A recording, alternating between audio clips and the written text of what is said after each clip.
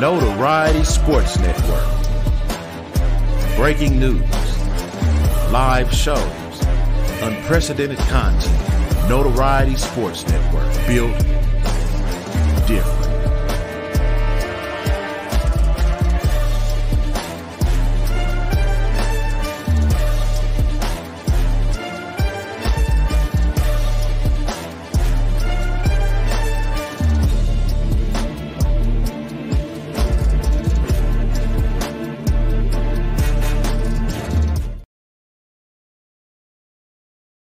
Notoriety Sports.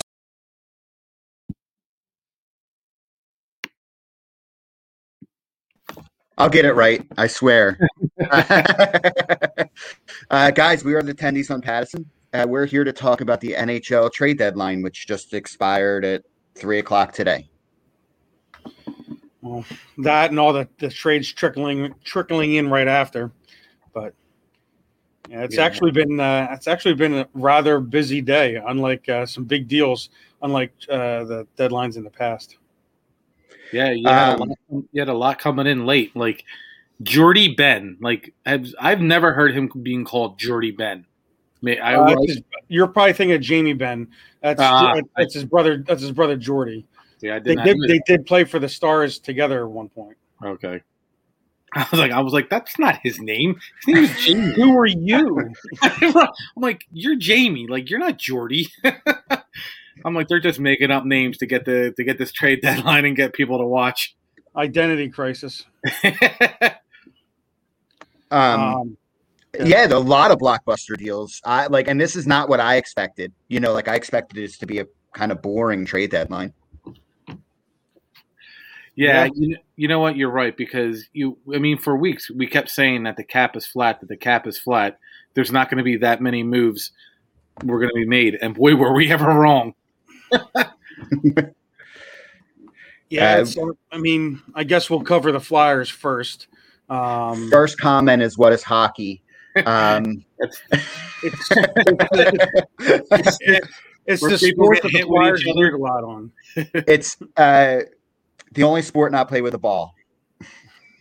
No, instead people want to get in front of a puck moving 100 miles an hour made of rubber. We're like, I'm going to block this. Very few of us. We get it. But go on, Paul. We can start with the Flyers. Where you're going? So, first news was Lawton. There was a lot of rumblings out there that teams were interested in him for obviously for a reason, because he's a perfect playoff type guy. But they locked him up 5 years, $3 million per.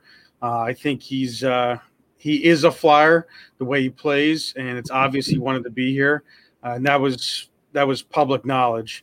But I'm glad I'm glad he's going to be coming back and at a decent cap hit. I think in a normal year with consistent line mates, he'll produce well above that. Yeah, and if he doesn't, it's not killing you. The term can.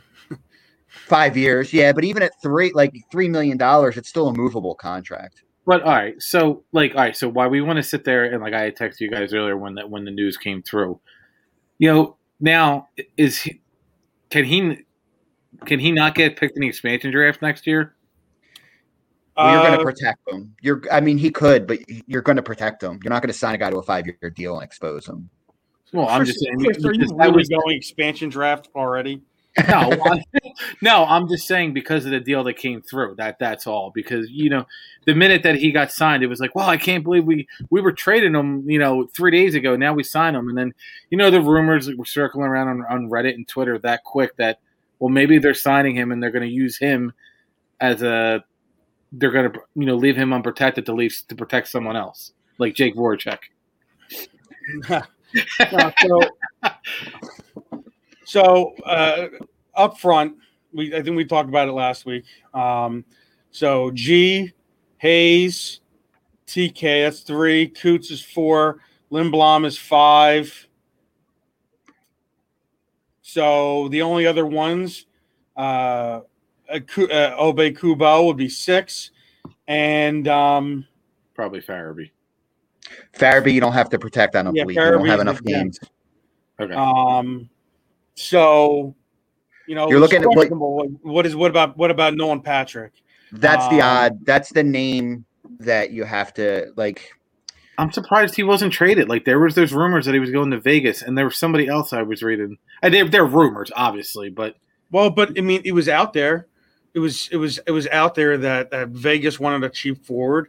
They didn't get the forward they got. Janmark isn't necessarily so cheap. In fact, they had to trade a 5th rounder to San Jose for San Jose to retain salary so they could fit Janmark in the salary cap, which is bizarre, but it's kind of cool that you can do that kind of stuff. But it's obvious that he was out. His name was out there, but it's also obvious that they weren't just going to give him away for nothing. He was the 2nd overall pick, who was his career was on the right trajectory until he needed to take a lot of ibuprofen and Tylenol. So real quick, go ahead, Chris. You're joined by. We got a 4th member here. Right. Breaking news just came out. It has nothing to do with the NHL, but Julian Edelman's contract was terminated by the Patriots because he failed a physical. Wow. That's crazy. Guess who the new Buccaneers receiver is going to be? Well, New England signed quite a few offensive weapons. I mean, they were. Who knows what that physical showed, but age. He was old. Yeah. Well, and he wasn't. Didn't he get banged for steroid use? So he may have needed it. Like. So anyway, he's up with the language there, Griff. No one's getting banged around here. He got whatever you want to call. He got caught. Hit up. So anyway, back to hockey. So real fast, yeah. So like when we talk about, everybody wants to get on Patrick about being a bust or get rid of him for anything. And then like I ask, he's drafted. Like who do you consider more valuable, Nolan Patrick or Morgan Frost? Right now, Morgan Frost. He's controllable. His ceiling is where Patrick's was, but he has yet to do anything to show you can't reach it besides get hurt. But he's actually going to be back, especially with them fading. I'm sure. Last time Chuck talked, he said that there was a potential of Frost playing at the end of the year, and especially if the bleaker the playoffs look, the more likely he's going to get in the lineup. And so now you got spots. No raffle. It opens up spots. I guess where I'm going with it is like potential is a very tricky word. It's a very tricky word. And are the ceilings different now that Patrick doesn't look good this year? Are his and Frost's ceilings markedly different? Or is it just we haven't opened that deck of cards yet, right? Like we bought the upper deck set. We don't know what's inside. So therefore it's more valuable than what we know.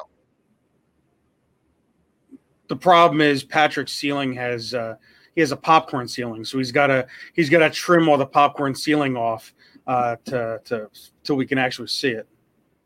That's fair. I just sometimes it's like potential is a great thing to have, right? Like we want players with high ceilings, and sometimes it's a dangerous word, and that's all. Like if they were going to get a 2nd rounder for him. I wonder, like that's basically the move that Vegas ended up making, right? Was they give up a 2nd? No, they gave. Let's see. Let me bring it up here. The trade tracker. Vegas. They gave up a 2nd and a 3rd, but they also got a 5th round back. But Janmark, I mean, he's okay.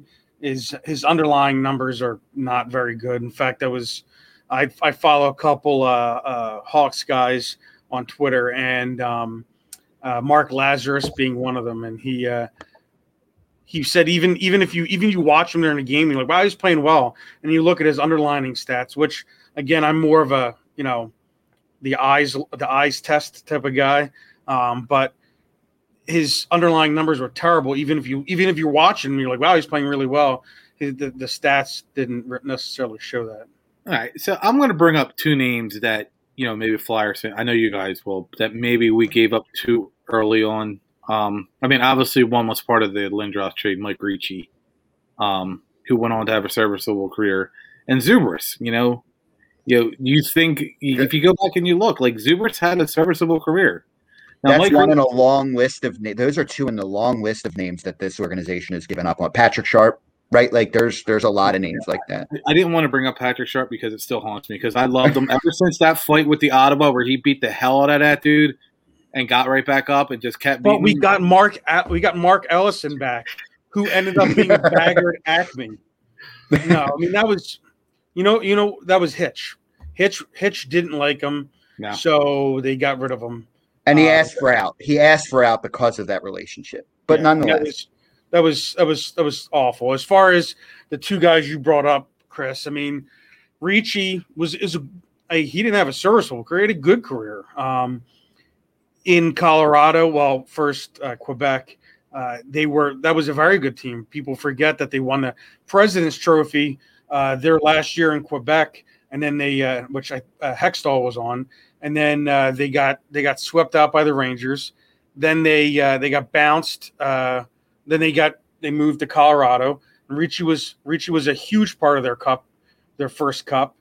And then he was in San Jose, and he was very good in San Jose.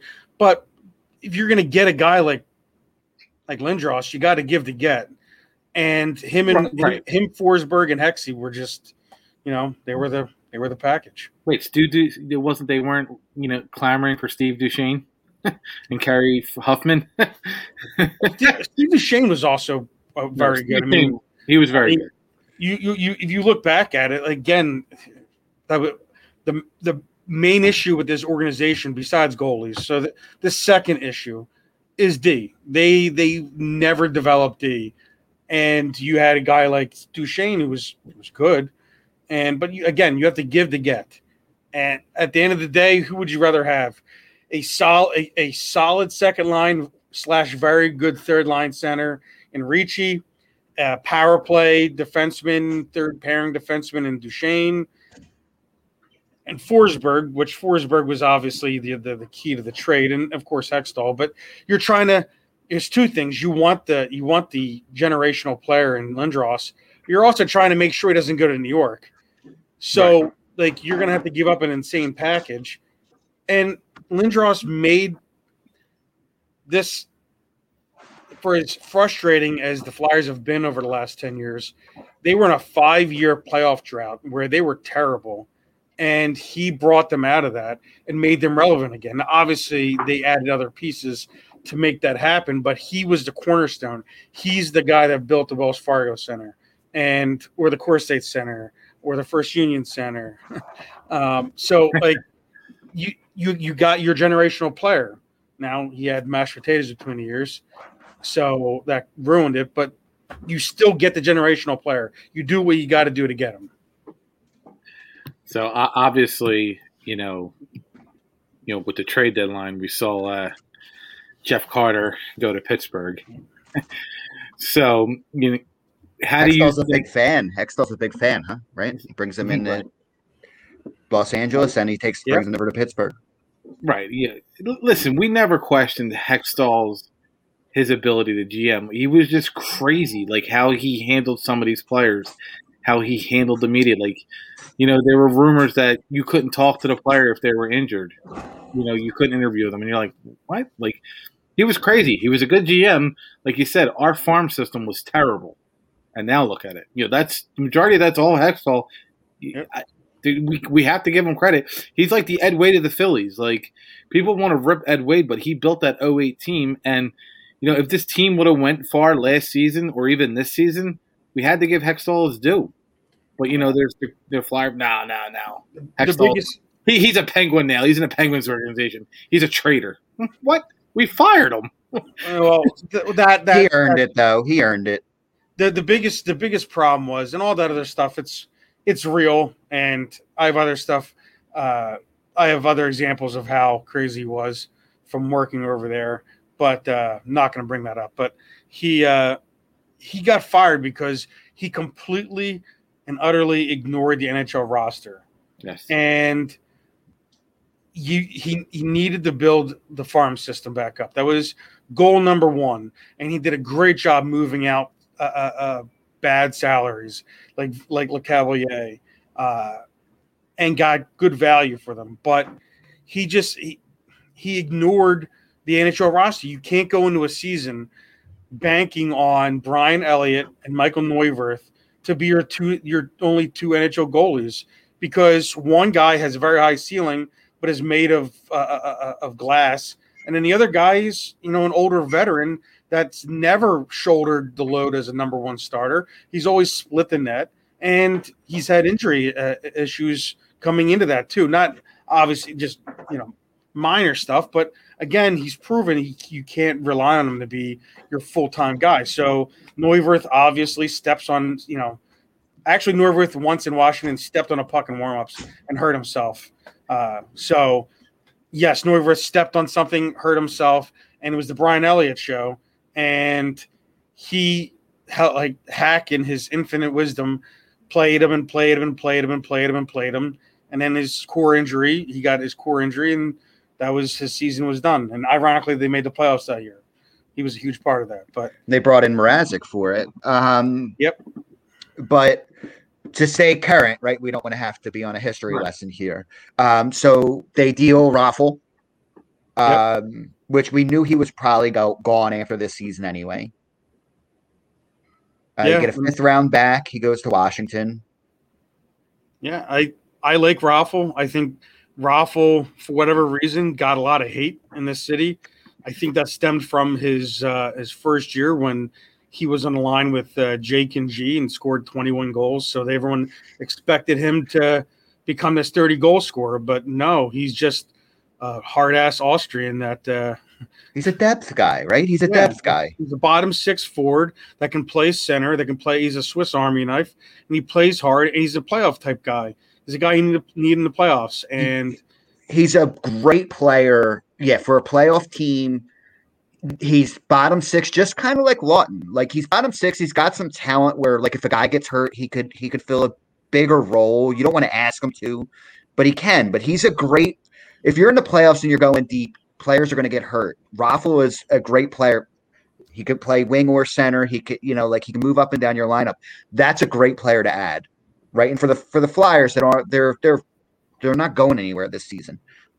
You might as well get something, right? Like he's an expiring contract, so you're not bringing him back because you have young guys to fill that hole in a cheap way. But we said he's a playoff guy, all right? 4 goals and an assist last year in the bubble in 9 games. That's pretty good. And if I remember right, he was coming off a broken foot. And playing bottom 3 minutes, not just bottom 6, but he's playing bottom 3. Yep.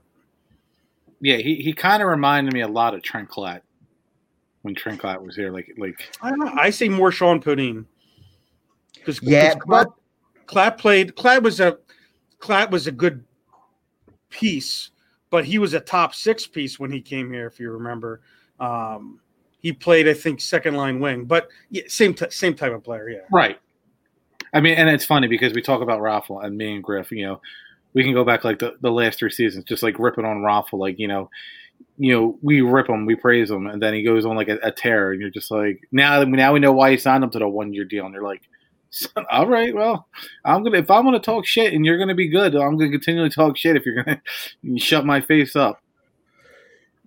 Raffl and Laughton and those guys were one of the reasons the team was so good last year. When you get that kind of production from your bottom 3, not just your bottom 6, it makes a difference when you have such a mismatch down there. That they were the reason that put that team over the top. And when you have to move them further up your lineup, that mismatch gets lessened, and that's somewhat of what you're looking at right now. And we'll get to some of the other moves, but that's part of many explanations for why this season went this way. Raffl is a very nice player. Anybody who says different, I don't got time. He's not a deal breaker, though. Right, but he doesn't if you don't know hockey, then you're gonna just look at the name and you're gonna look at his stats and be like, "Yeah, he's not that good." Yeah, you know what? It's funny. Depth is such a huge thing, and it makes me think of now.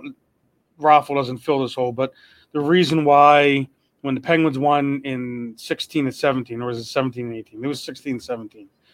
The main difference between them and, like, say, getting past the Caps in those years was the third line, having a third line of Nick Bonino, Kessel, and Hagelin. It was huge. Well, yeah, having Kessel in your bottom six. I mean, you say what you want about the guy, but he scores goals. He looks like a guy that wins hot dog eating contests because he loves. He may do both. Yeah, Yeah. he may do both. But if he's in your bottom six, your ask isn't that big. Nope. No.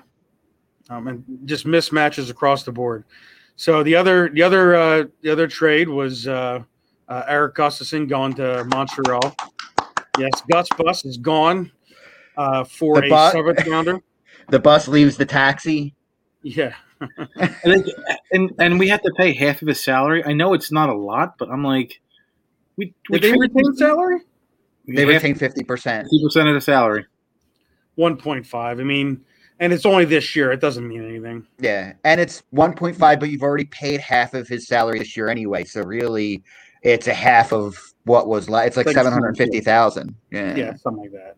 Yeah, it's to be honest, it's better for someone like Ghost to be like, all right, he's my replacement. Like, no one else is coming in the top six now to take me out.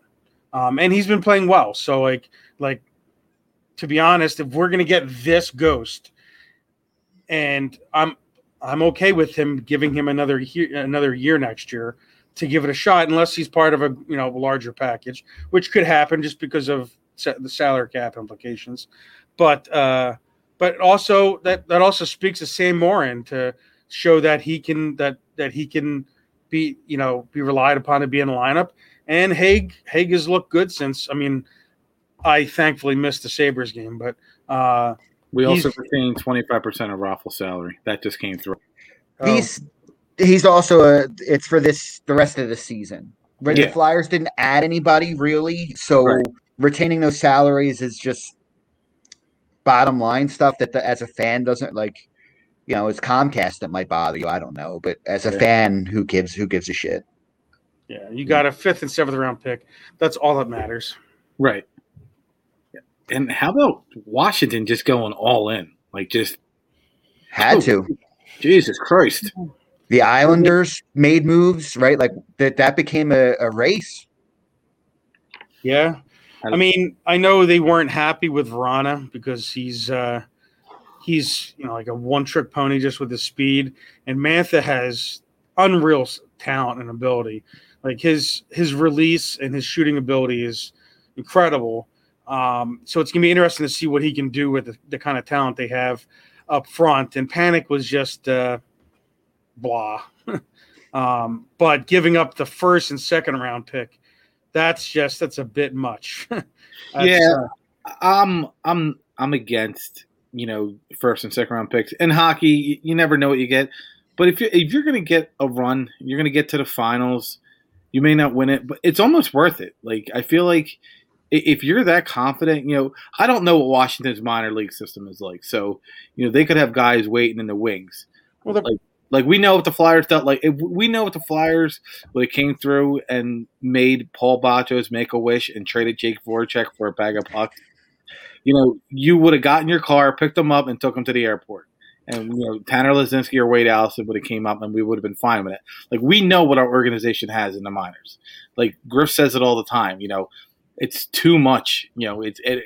As good as it is, it can actually hurt us in the long run. You just got to figure out what to do with them. But here's the thing with teams like Pittsburgh and Washington. When you have generational players like Crosby and Ovechkin, you have to go for it. Like, it's every year. Every year. It's different the first couple of years. You're trying to build. But once you're there, you have to keep going for it while you have him because you don't want to waste it. And they have a lot of ability. And, the biggest question mark for them right now is in net. Is Samsonov? Samsonov, yeah. Is he going to be good enough consistently? Because that's the issue in the playoffs, is being consistent enough. If you look at Vasilevsky, he's before last year he had a couple playoff runs. Obviously, the year before that when they got swept by Columbus. But young goalies go through it. I mean, we're seeing it firsthand with Carter Hart. But so, is he going to be able to be consistent enough, like have those insane games, but not have the lows be as low? It's got to be in the middle, and that's the toughest part about playing that, especially in the playoffs, because you're playing every other day.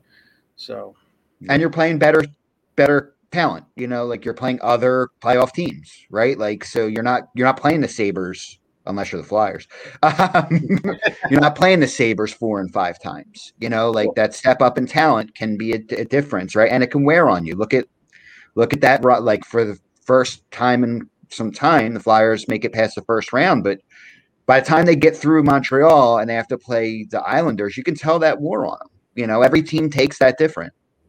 Yeah, I mean, it's also like you were playing the same team and adjusting, counter adjusting, going back and forth. That's a whole different beast, and that's why you see some coaches struggle with it, because you have to constantly adjust within the game, within the series, and some coaches aren't built for that. They're built to keep everything stable for an entire year. But when you get into a condensed playoff series where you're playing the same team in a 7-game series, it's vastly different. Yeah, when the intensity gets ratcheted like by 10. If I know we're getting a little off topic, but you're absolutely right. And I'm going to bring up, we'll get back to NHL. Like if you go back and you look at the Sixers in 2000, 2001. They had those 3 series where they all went 7 games, and they were hard fought. We all know what Iverson was. And then they got to the Lakers. They win game 1, and then they were just out of it after that. They were beat down already. I know the Lakers were in the middle of their dynasty, but the Sixers had them in game 2, and then they just didn't. They were done. Like they were just worn out. When you get beat up, it happens, and that's just like hockey. Like unless you are a hot team who just sweeps everybody.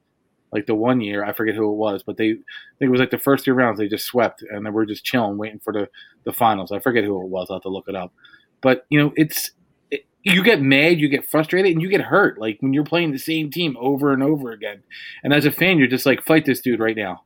Like hit him with a stick or something. They feel the same way, Like if you played any sport, you get to know who the other people are, and the little things they do, and it just bothers you. Like eventually they could do nothing wrong, and you're just ready to drop the gloves. That's just the way it goes. I'm going to play you, and you're going to deal with it. It also takes luck, because you have to stay healthy too. I mean, in 2004, when the Flyers went to the conference finals and lost to Tampa, they built their defense at the trade deadline, especially to beat Tampa Bay, because everyone knew they were the best team in the conference. And by the time they got to Tampa Bay, Kim Janssen had a broken thumb. Marcus Ragnarsson was out. Someone else was hurt. I can't remember. It was a mishmash of players they had to use on the back end. Remember Matthias Tamander scoring in Game 6? Yeah. Didn't they also get Markov that year, Danny Markov? Oh yes, Danny Markov. I remember the first round series, and we're going back to the history lesson here. But I remember I was at game 6 against the Devils, and it was 1-1, and I was like 20 rows behind the Devils net, and Markov stepped across the blue line, took a quick little low wrist shot, went posting in for the game winner. The place went berserk. That was awesome. And he kissed Primo on the cheek in one of the games too. I forget which game. It was on the back of the Daily News. It's the only reason I remember. They show him kissing his cheek. Wouldn't surprise me. You know what? It was the game. It was Game 6, or was it game? Yeah, Game 6 when he kicked the puck across. He kicked the puck across the line. Back then, it couldn't even touch your skate, though. Yeah. Now it can. The rules are so different with the skate, but to keep us like on topic and moving forward, because we're about a half hour in. Yeah. So we look at all the trade deadline moves, and I'm never like the biggest fan of making a huge move. You want to make those moves that put you over the top, and I'm not so sure that making the big, like that big move is what ends up pushing teams over the top. That being said, a lot of teams did it this year. Is there anybody that you look at now and you say, I look at them a lot differently than I did yesterday or 2 days ago? Well, Boston got Taylor Hall. That dude's got to put a no trade clause in his next contract. He had it in there. He waived it.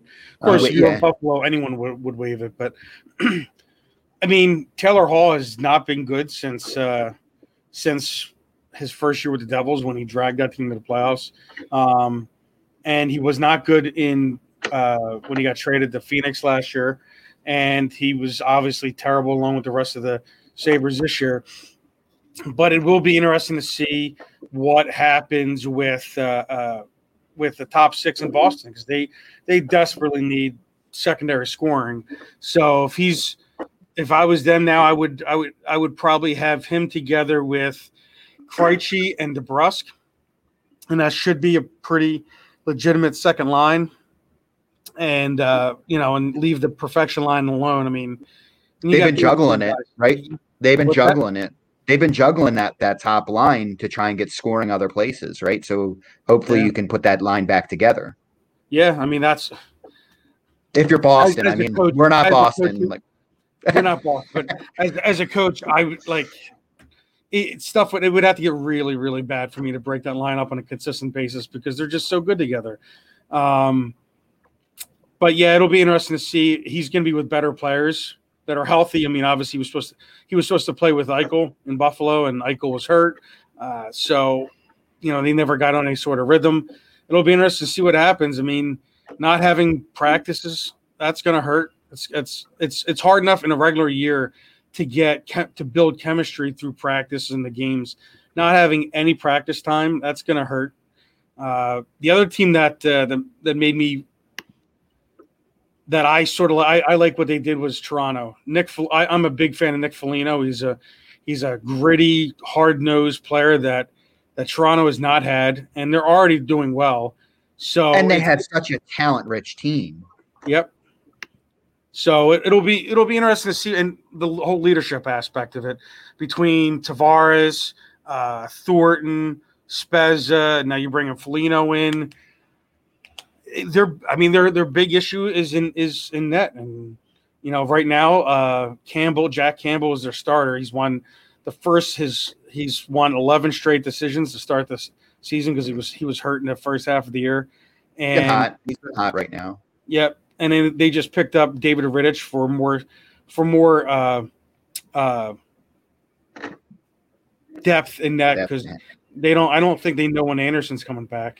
So I think the net is going to be Campbell's from here on out, because even if Anderson comes back, he's cold. He's going to be cold, and he's not going to be given the chance to take the reins back unless Campbell really falters. I like what the Lightning did. They went out and they got 3 defensemen. I feel like you can never have too many defensemen, especially the Lightning, because they have the offensive firepower to begin with. But they went out, they got, Clausen. I think that's how you say his name. Lashoff and Savard. Yes, and Savard. I mean, the whole salary cap and how it's just comical. Well, it's going to come to a head this offseason because they're going to have really big decisions to make. Yeah, they're going to be way over. Yeah, I mean, you look at last year. You look at what made the difference for them in the playoffs, and it wasn't necessarily the sexy moves. Now, one of the moves came at the beginning of the season, and that was Patty Maroon, the big rig. But so he brought a different part of the game that they did not have, and then they picked up Luke Shen, who we know him well. They also picked up. Why am I blanking on his name? He's in Toronto. Wow. Well, and you're adding them. They already have Hedman, who there's an argument to be made that he's the best defender in the league. Right. Right. So you're already when you add these players, you're adding them to an existing There's already good players there. You're not rebuilding everything. No, you're not. You're building yourself for the playoff run. You're trying to leap over Carolina in the standings. So that's the big thing for them. You're making sure that you have enough depth to be able to handle an injury or two. And by the way, they're going to be getting the best trade deadline acquisition in the Kucherov. The fact that you can go this entire year, be as good as they've been, and not have Cooch is insane. That just shows you how good they've been. I mean, that's a class. Like talk about building a roster, right? I mean, not really a weak point, and your Hart finalist from last year is hurt the entire year. That's a good organization. It's disgusting how good they are. It's not fair. Well, it's very fair because they did go through a lot of losing to get to it, but they drafted the right players, developed them, and spent money on the right guys.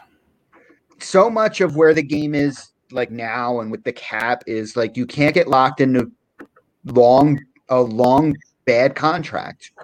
And like you've got to draft well, obviously, until you're like at your window, whenever that may be. You hope that it comes for teams that it's not now. Then you make your moves. But the reality is like in order to not tread water, you really can't have a bad contract that's an albatross.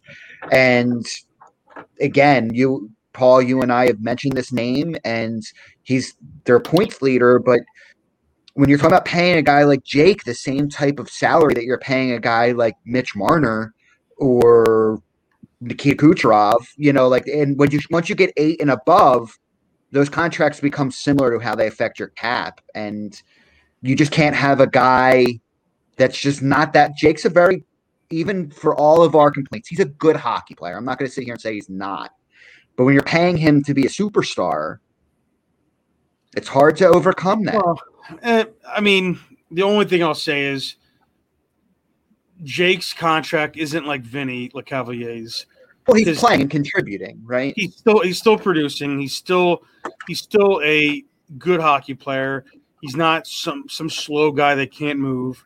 This time last year, I thought JVR was going to be that guy because he couldn't move and he was dealing with injuries and he was making $7 million, and you're like, oh my God. And then he's been really good this year. So I think the key is they have to be able to get rid of one of them.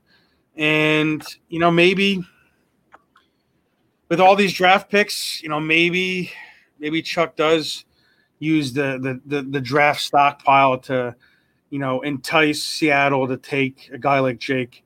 And I think Chuck talked about the mix a lot. And the mix is very important. Not necessarily, obviously, it's important on the ice in terms of how the players play together, but also the mix in the locker room. And I'm not saying Jake is a cancer in the locker room at all. I'm not saying that. And it's obvious that everyone likes him.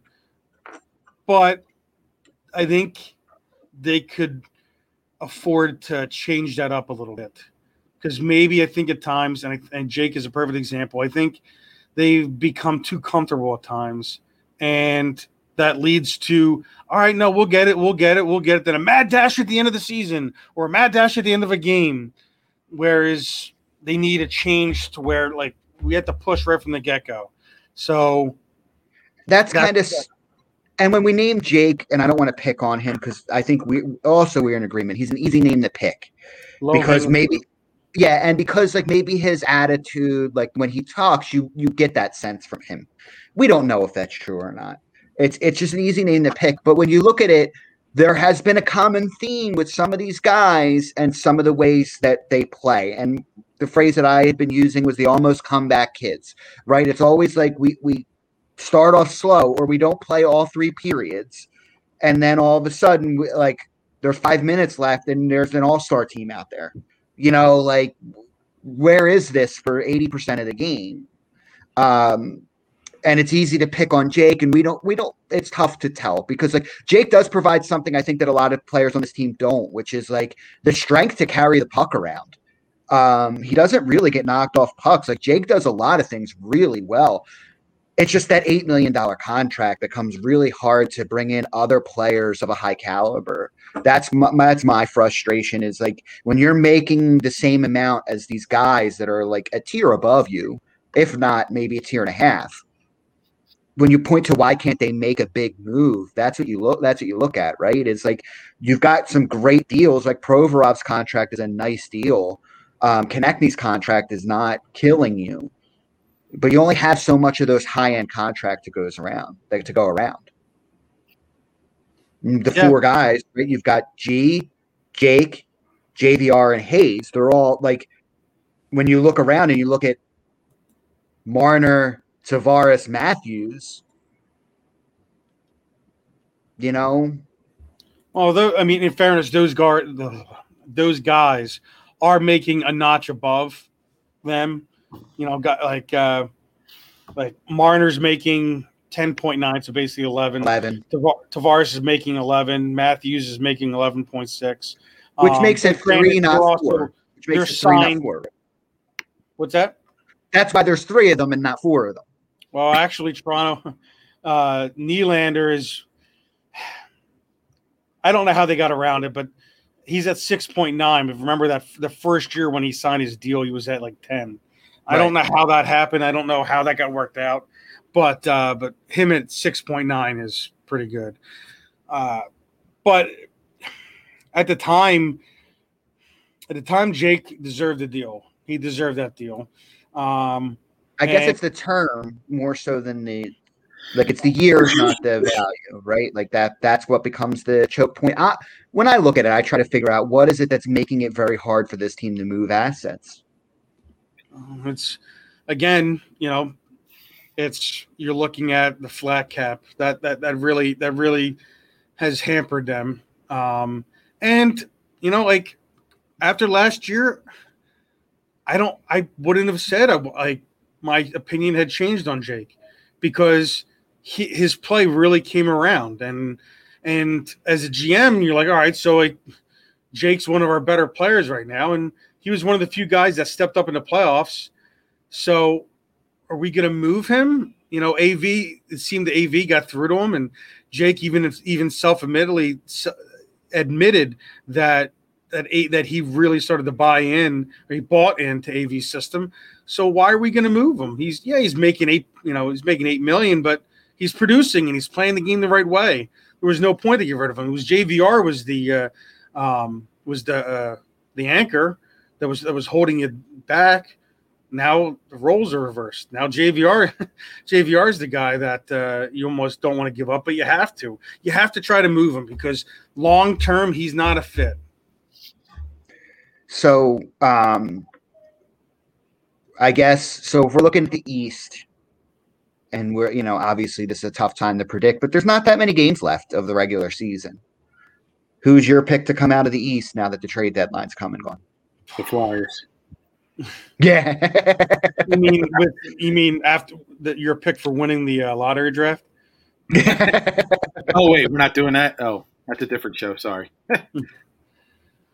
To me, it's the Islanders. They have the depth. They have their system. They have their structure. Good goaltending.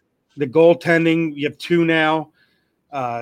Their defense is good, especially now that they got Coburn, Stanley Cup champion Braden Coburn. Flyers Hall of Famer. Flyers Hall of Famer for sure.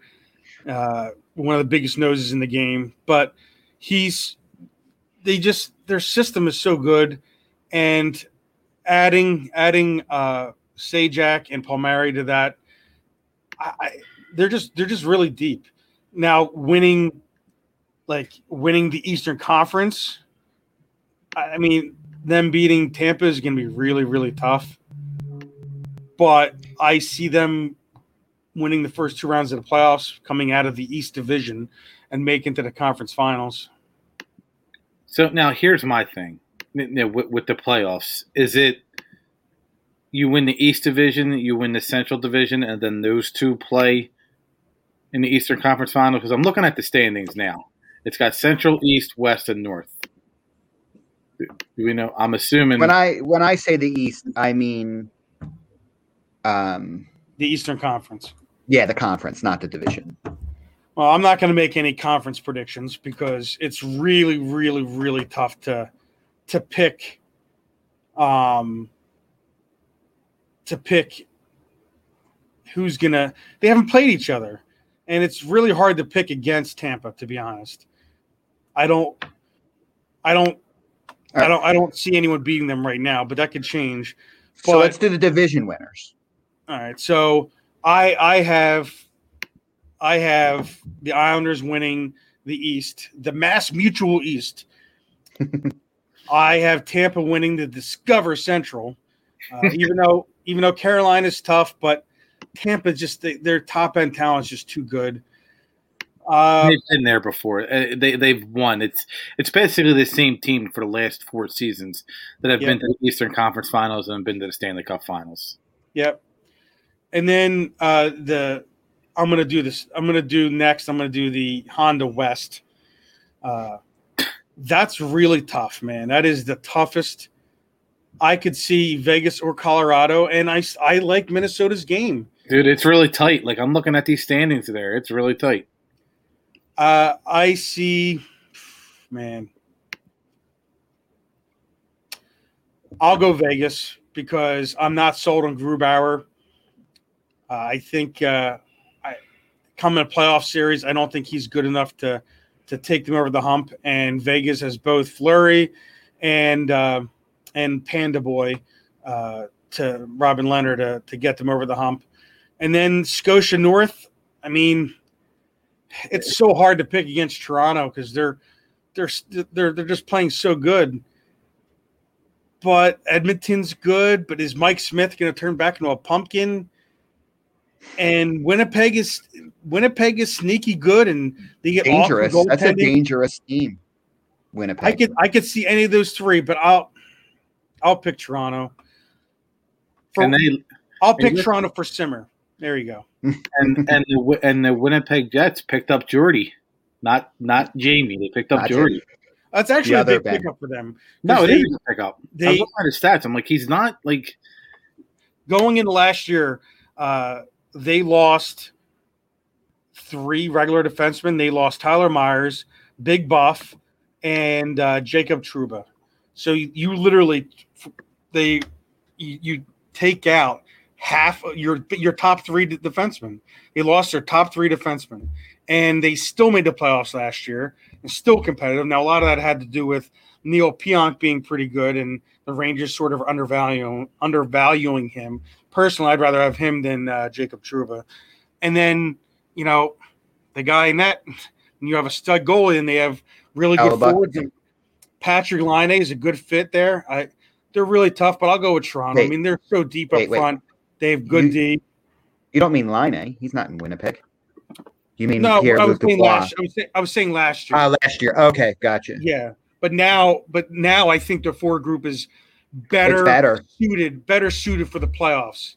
Laine being your second line center and Stastny being your third line center, and Kyle Connor, and they're really deep down the middle. Still some question marks in the back end, but they're really good too. But I think Toronto's the deepest. And their high-end talent is of the highest end, Yep. Other than Edmonton, maybe. Like Edmonton's high-end talent's pretty good too. But as top 2 players, they have the top 2 best players in the league. Currently. Yeah, currently. So I'm going to throw out a stat that the Flyers lead the league in goals, giving up goals. Really? Yeah. You never would guess it, yeah. 148. And then Winnipeg or the Golden Knights have given up the fewest, 92. So for offline that we can talk about on Thursday, but I'd also be interested to know like what the breakdown is of like, all right, goals is one stat, but then there's like stories that tell why they end up being goals. Like it might be worth it for us to look through it, like how many high danger chances the Flyers are giving up compared to the average, and things like that. Just to see, again, does the eye test match the stats test, and do we care if it does or not? But it would be an interesting exercise to go through there. No surprise that they're. We're not going to talk about them giving up 3 goals in 3 minutes to the worst team in the league. No, this is the trade deadline show. This isn't the. We can go over that on Thursday after they. No, I know. The Caps. The burn still hurts. So, I guess to start getting us, towards working us to the end is the next 2 things that burn in my head are, look, none of us, I would hope, went into today expecting a franchise-altering trade. I mean, who could you really get? Like there wasn't no one there for you. Like, whoever you get, is it going to make this team better next year? Like, but then you're holding back the minor league players, the young guys. We're holding on to Jake next year possibly. There's a lot of thought into why trades weren't made and why Chuck didn't make moves.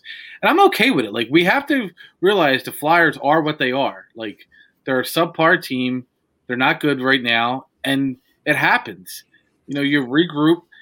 Like Paul brings up, you practice next season, you get the coaching, you look at the game film, you look at the mistakes you made, and you do it, and you fix that for 2021. Well, it's an easy fix. I think this is what was going to happen. Yesterday's game really cemented what Chuck was going to do or not do. If they held on and beat the Sabres, I think he goes out and gets a guy like Mark Stahl, who wasn't dealt today because he's an expiring contract. EA is getting paid $5 something or whatever.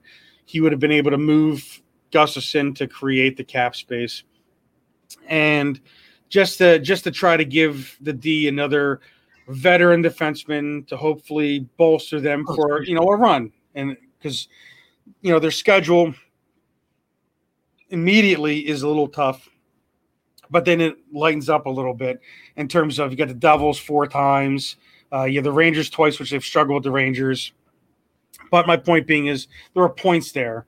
So if they beat the Sabres, I think Chuck goes and gets someone to, again, a small deal to pick someone up for help for this team for this year.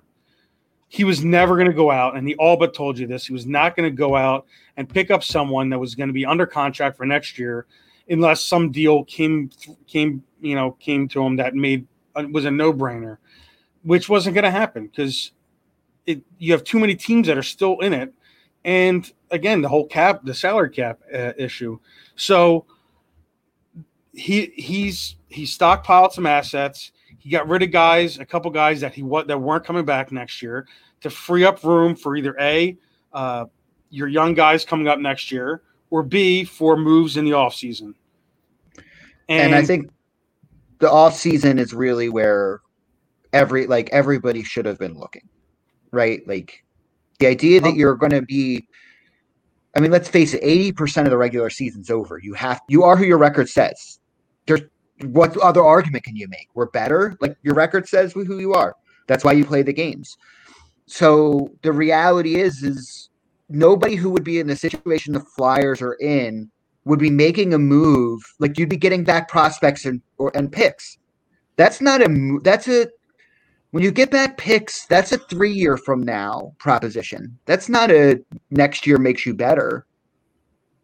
So a franchise altering move, like quote unquote, would really involve you saying like batten down the hatches, all that work we just did to kind of shed bad contracts and bring up the talent in Lehigh and below.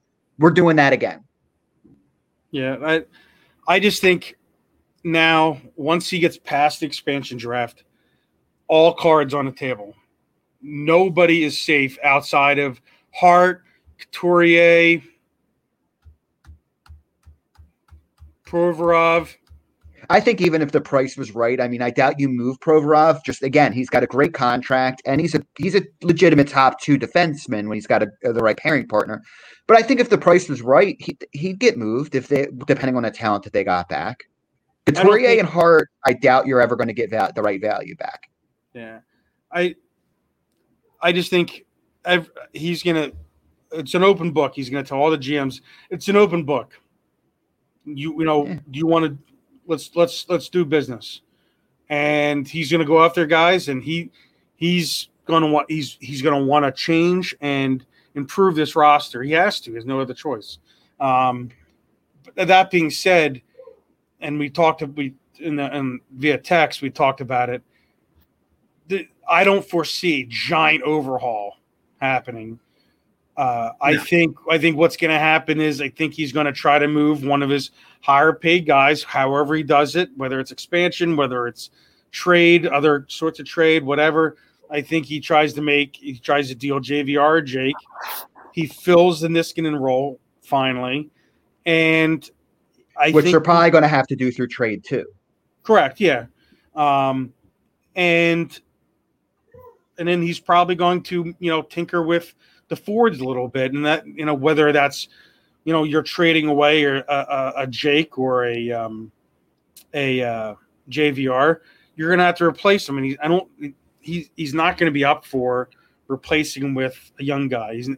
He's not going to rely on a young guy or even Lindblom to take that next step, because he wants to give them their own, let them develop at their own rate, coming back from what they had. And then Patrick, I don't think Patrick's on the team next year. I think they deal with him. Well, he's an RFA, right? So he's an RFA.